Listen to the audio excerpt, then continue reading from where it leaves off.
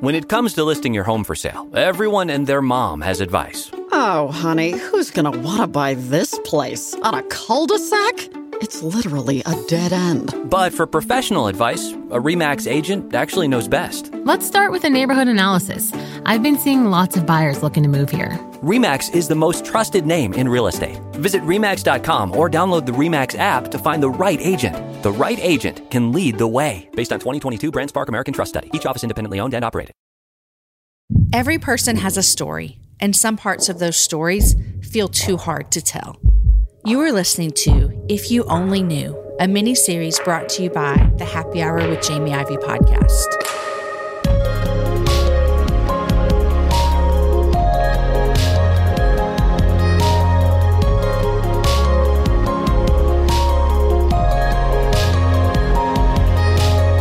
On today's show, my friend Alli Worthington joins me and opens up about a time in her life when her family lost everything, when her youngest son, out of her 5 kids that she has, was only 5 weeks old.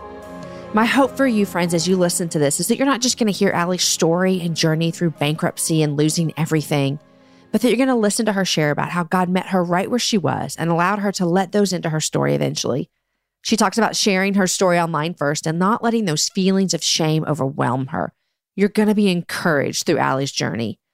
Before we start this show, I want to tell you about one of my favorite things in the world, and that is summer camp.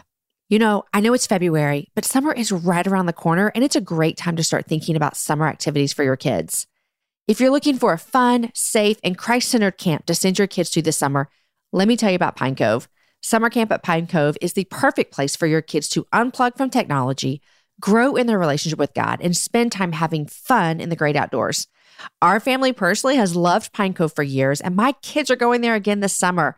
And there is a location right here in Central Texas that we go to. They've got camps for 2nd through 12th graders, and the high school camp is brand new this year, you guys. So you know my son is excited to go to that. Your kids will have a blast riding horses, going down the zip line, and staying cool in the giant pools. Plus, they're going to spend the week with excellent and intentional counselors who my kids always love. Pine Cove always prioritizes being super safe, and as a mama, I love that. Parents get to see daily pictures of their kids on the Pine Cove's awesome app and can even write letters back and forth to their camper during the week on the app. You guys, I know it's crazy, but spots are actually going to fill up fast. So check out pinecove.com to sign up today. Okay, my friends, here is my conversation with Alli Worthington. Hey, Alli, what is your If You Only Knew? So my If You Only Knew is rather huge. When the youngest of my 5 boys was born, we were in the middle of my husband being out of work. So he ran hospital laboratories. He would go in and turn them around. It was always a 2 or 3 year job. Well, his job had finished up and we were waiting for the next job to come up, and the next job just didn't come. And they normally did just come. They always came.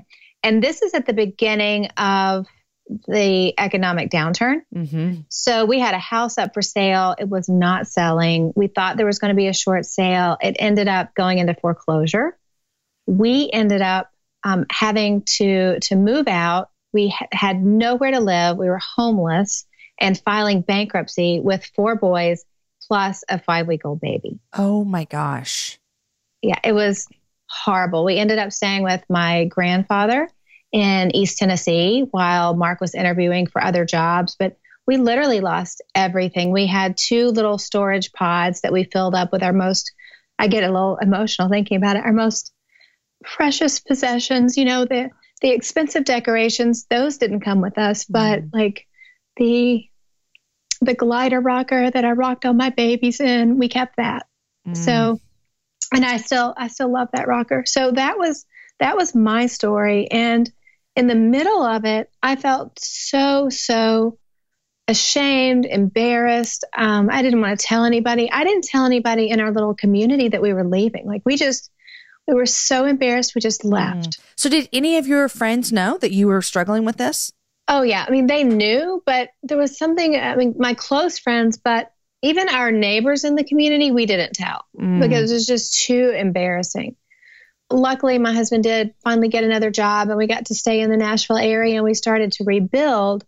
But instead of letting all those feelings of shame and failure overwhelm me and kind of eat away at me, I started sharing my story It's funny. I started sharing my story online before I started sharing it in real life with people around me. Did you feel safer there? I did. There's something about sharing your deepest, darkest secrets with strangers on the internet that's easier than the person sitting across the table. I don't know why. But after I kind of announced everything to the world, I didn't let the shame of everything overwhelm me, and I was able to own it. So go back a little bit. Like when you're walking through this, what were you thinking people were going to think about you?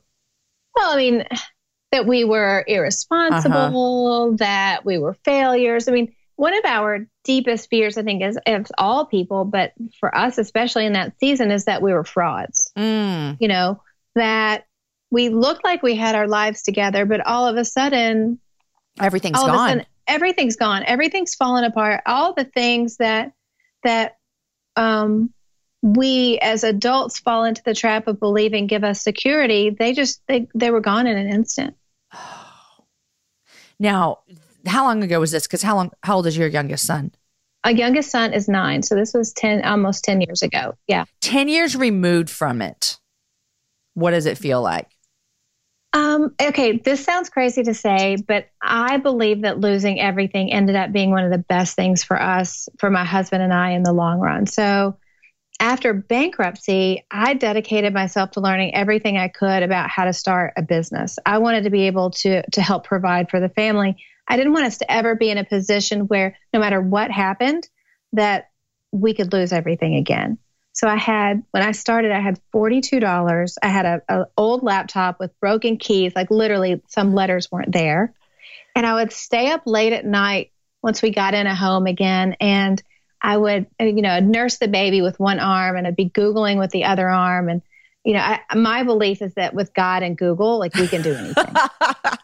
We need to put that on. That's a bumper sticker right there. For real. With God and Google, we can take over the world.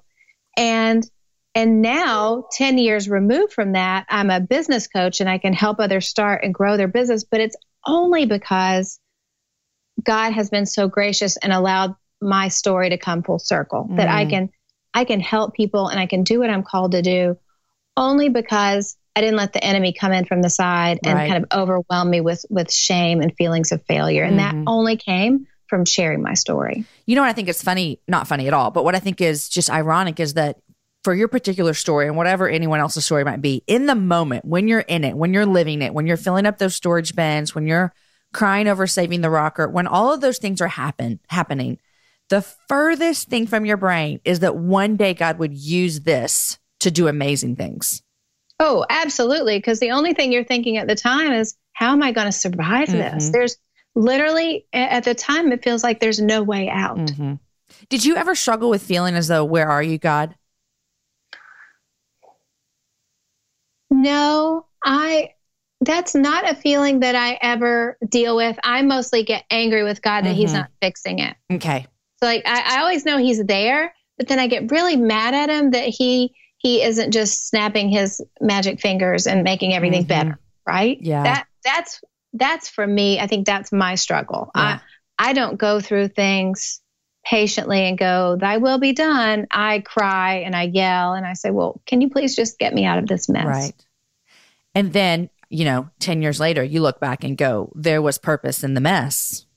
Oh, so much purpose. And for Mark and I, for my husband and I, we had gone through years where, he was making a lot of money. We had a big house and we had put our trust in that. We had lots of debt, obviously, which came crashing down. And for us, it was our lesson in the long run to go, Lord, whatever you want to do with us, we'll do. We obviously need adult supervision.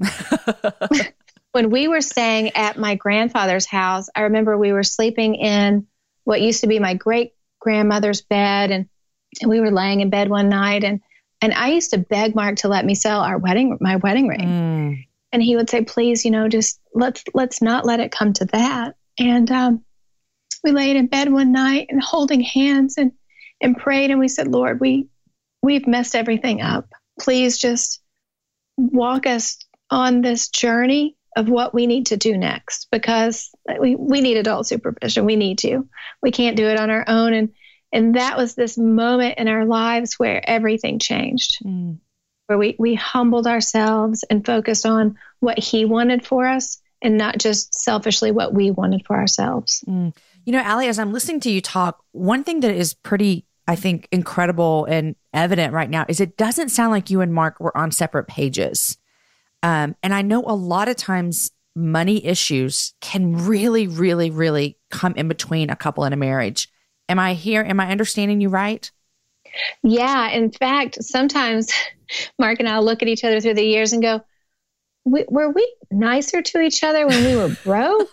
like I think it was just such a time of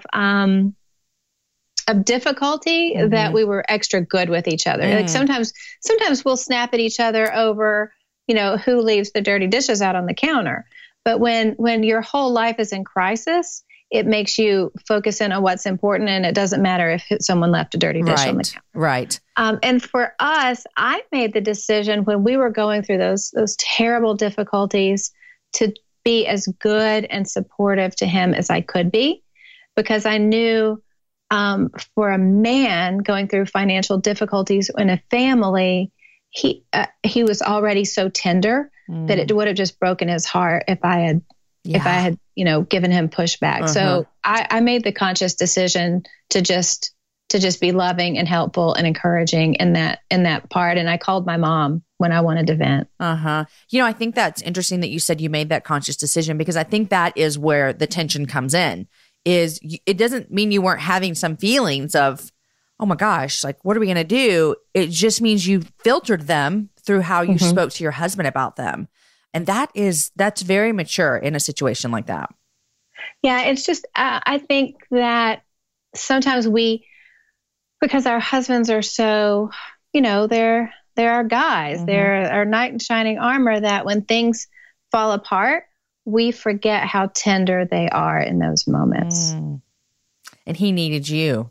He did. And you needed him. I mean, I knew a little bit of this story from when you wrote about it in your book, Breaking Busy, but I didn't know the tenderness between you and Mark. And I kind of love it, Alli. It's like giving me all the love feelings today.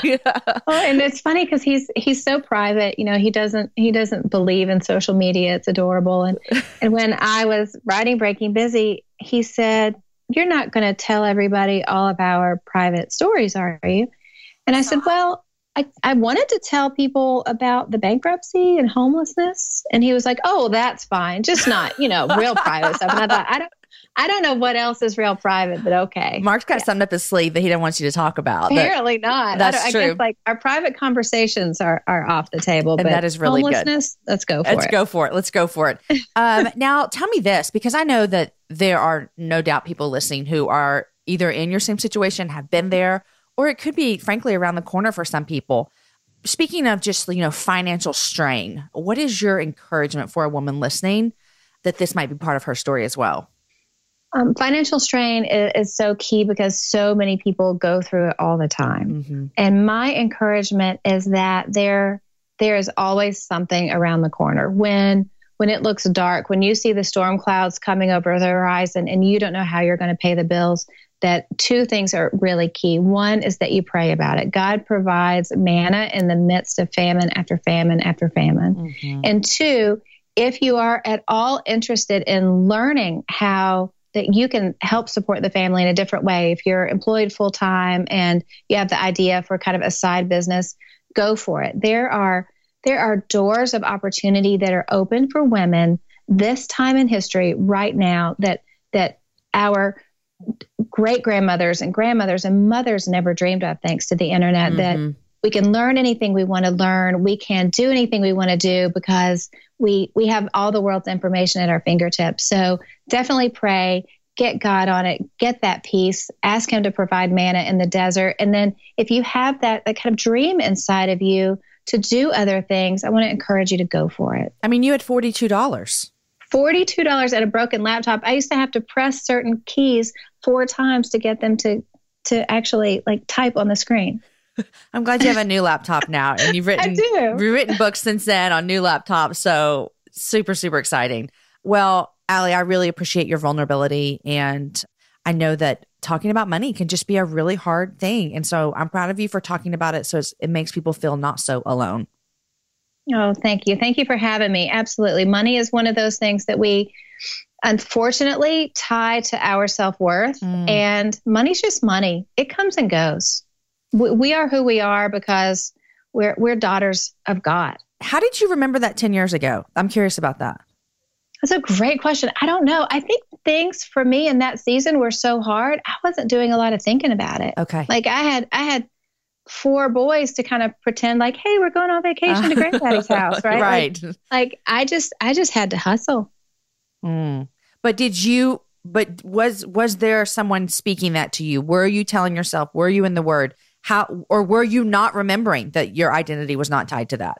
I don't think I had any idea at the time. At the time, it was just horrible and terrible. Like I'm 10 years removed now. So now I can say, oh, here are my amazing lessons. Yeah. But at the time, I was just barely keeping my head above water. Yeah. Well, I always say that when those times hit, it's where the foundation matters, and Absolutely. That means, believing those things to be true so that when the storm comes, and it's going to be really, really hard, and those things may get blurry, but they're still going to be there. And so I know they were there for you. Alli, thank you, thank you, thank you. And you guys, if you haven't already gotten it, get our book, Fierce Faith, that came out a couple weeks ago. So yay. Thanks for listening to this story. I believe that stories change the world. I believe that they tear down walls, open gates of conversation, and allow us to experience freedom in a new way. Your story matters, and I pray that you will have the courage to share your story with a close friend, just like my guest shared with me today.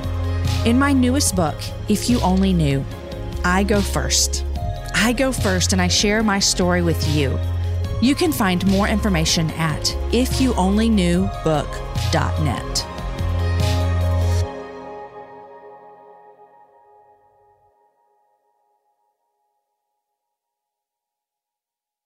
When it comes to listing your home for sale, everyone and their mom has advice. Oh, honey, who's going to want to buy this place? On a cul-de-sac? It's literally a dead end. But for professional advice, a RE/MAX agent actually knows best. Let's start with a neighborhood analysis. I've been seeing lots of buyers looking to move here. RE/MAX is the most trusted name in real estate. Visit RE/MAX.com or download the RE/MAX app to find the right agent. The right agent can lead the way. Based on 2022 BrandSpark American Trust Study. Each office independently owned and operated.